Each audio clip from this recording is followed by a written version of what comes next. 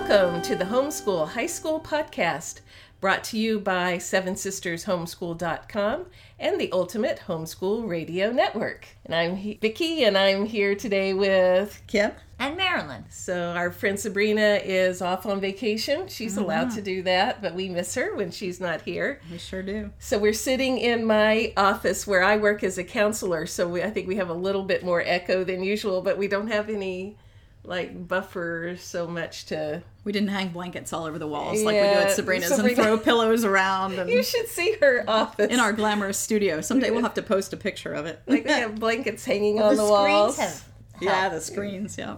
Cardboard boxes with pillows in them. Yeah. So we've got a little more echo. Our editor, Seth, will have to hopefully get some of it out. So, one of the things we value is service. Mm-hmm. Of course, as Christians, we want to teach our children to serve, and we live lives of service. And so we have a service that just walked in the door with Kim today. And he has 4 paws. So, and he contributed. He likes tea. And yes, he likes he does. tea. Yes. He contributed quite a lot to our last episode. He did. He kind of did it backwards. We should have had him contribute more to this episode, and now he's asleep. Maybe we'll have Seth rearrange Fix at it least back order in. it. There But you go. anyway, all right. So we're talking about seeing eye dogs, and for homeschoolers who are dog kind of people and service kind of people, Seeing Eye organization is a really good.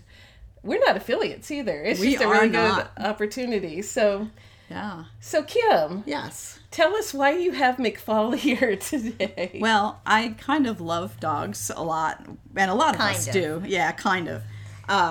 So anyway, today our family does basically what you might call respite care for people who are raising Seeing Eye puppies. And so the Seeing Eye is the oldest guide dog school in the country. And I think the finest. I'm not an affiliate. We're not an affiliate. But I have a good friend whose father has had 10 guide dogs over the course of his life, and he has gone to college, law school. He's been a judge. He's traveled all around the world. He has a family, 5 kids, and he basically said he could not envision having done any of that without the confidence that he got from a dog. So when I do what I'm doing, it's a very passionate kind of experience for me, and I have not super direct experience, but close enough that I can really relate to and see what it does in the long run. Your direct experience wasn't that anybody in your family needed a Seeing Eye dog.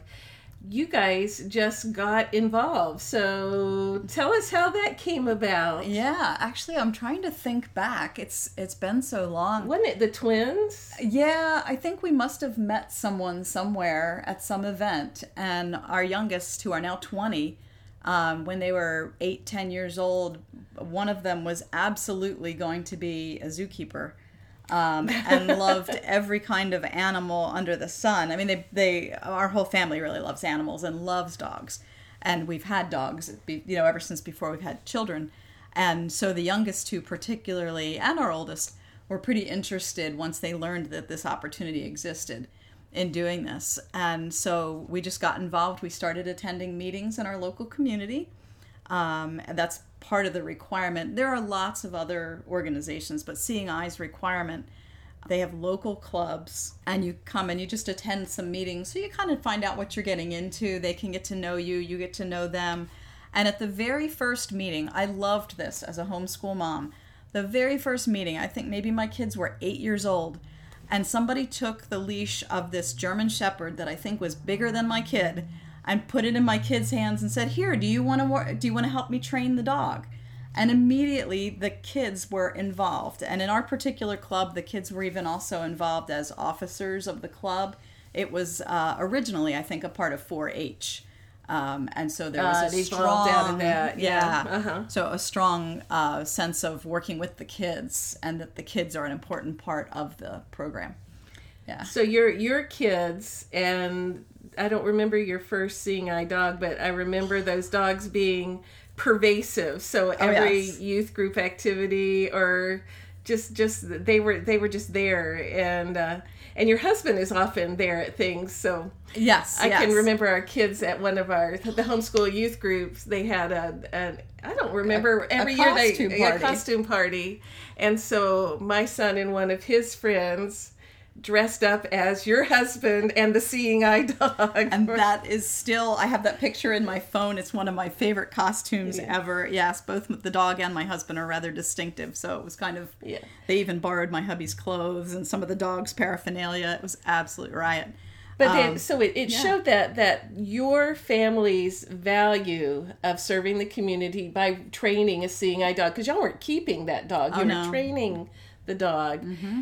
That became a value of the community just by the presence. It was very much a community effort with both of the dogs. So I mentioned right now we're doing sort of respite care. So we have the blessing of having McFall with us for 2 weeks. But as a family, when we did this full time, we got a puppy when it was 7 weeks old. And you have lots of jobs, but the two primary jobs are to socialize the puppy as much as possible and to do very basic obedience. And there's lots of support. I mentioned these monthly meetings. So we would go to a meeting of the club every month, and they would do a training circle. So they're sort of training all the dogs together, as well as teaching you how to train your dog and working with one another. And then we also had outings and events. And those events I found were much more appropriate for somebody who maybe had a way different lifestyle from us, who maybe had a full-time job and they maybe were taking their dog to work or maybe not, and otherwise were maybe just home in the evenings. But being homeschoolers, we were on the run all the time. And so William and Magar, William was a German Shepherd, and then we had Magar, who was a black lab. They came to choir rehearsals all the time. I think they came to school on a couple of very rare special occasions. They came to our youth group events. They went to hockey games. They were just everywhere because we were on the go a lot and did a lot.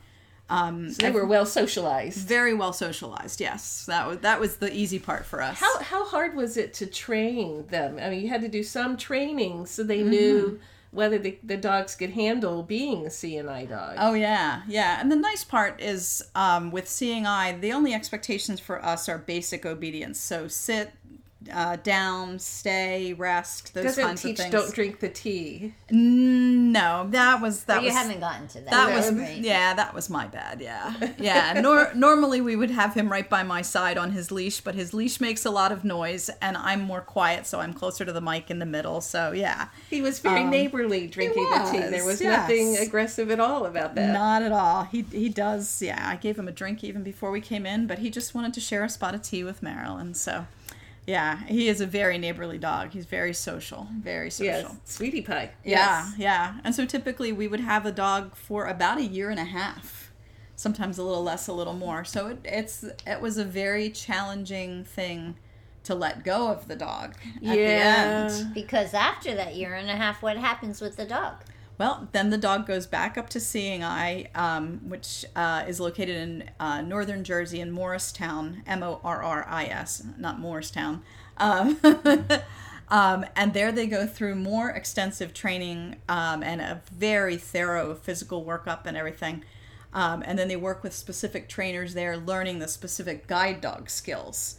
And then they have potential owners come in. They have classes that last 4 weeks long all year round, and then they get paired with someone, and then they work together with their owner at the school for a 4-week period before they leave. And one of the really cool things for me about the Seeing Eye is these dogs, maybe even more now, but I know they cost at least $50,000 to breed them, raise them, all their medical care, all their, all the expenses. That's an investment. Because that wasn't coming out of you, right? Right. And that was the blessing too. We didn't have a lot, not that we do now either, but we had even less disposable income then. They gave us a stipend for the food, and our local veterinarian was very generous, thank you, Caroline, and provided his veterinary care. And if there was anything that was more than what she was willing to do, she could bill the Seeing Eye. So we didn't need to lay out a lot of money. And some families who were in a position to, and when we were, we would then just, return our check for the food, and that was our financial contribution.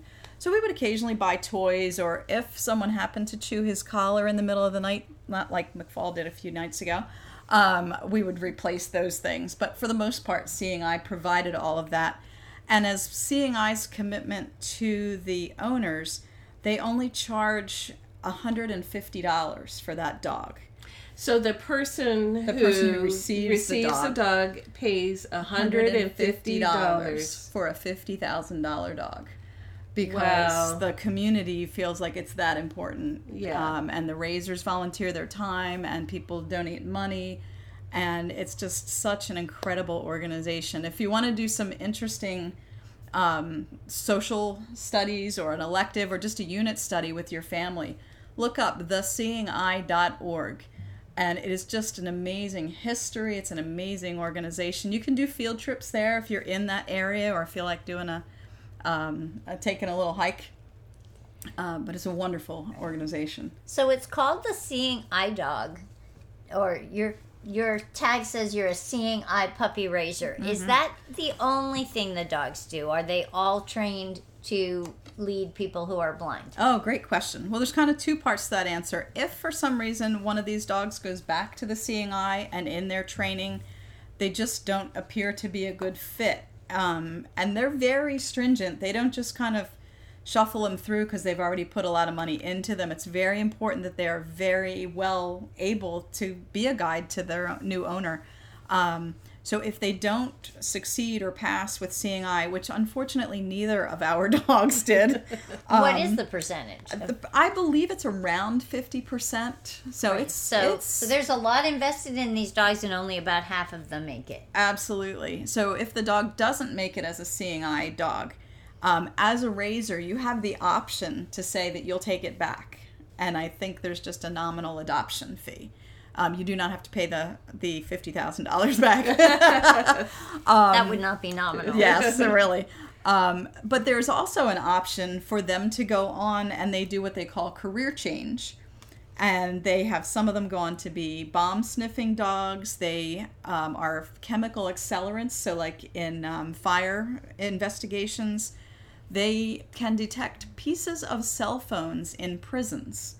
Because cell phones are illegal in prisons, and they can actually smell the components, and people try to smuggle in cell phones a piece at a time, and the dogs can find them. A Seeing Eye quote-unquote reject was credited, I don't know if this is still current, but was credited for the largest marijuana drug bust in the entire state of New Jersey. So they can become drug-sniffing dogs. And they can become police dogs or military dogs. And if none of those things work out, then they are offered for adoption to families. So also, if you're looking for an incredibly well-bred, well-trained dog, there's a long waiting list, and there is an adoption fee, but you can also find that on theseeingeye.org.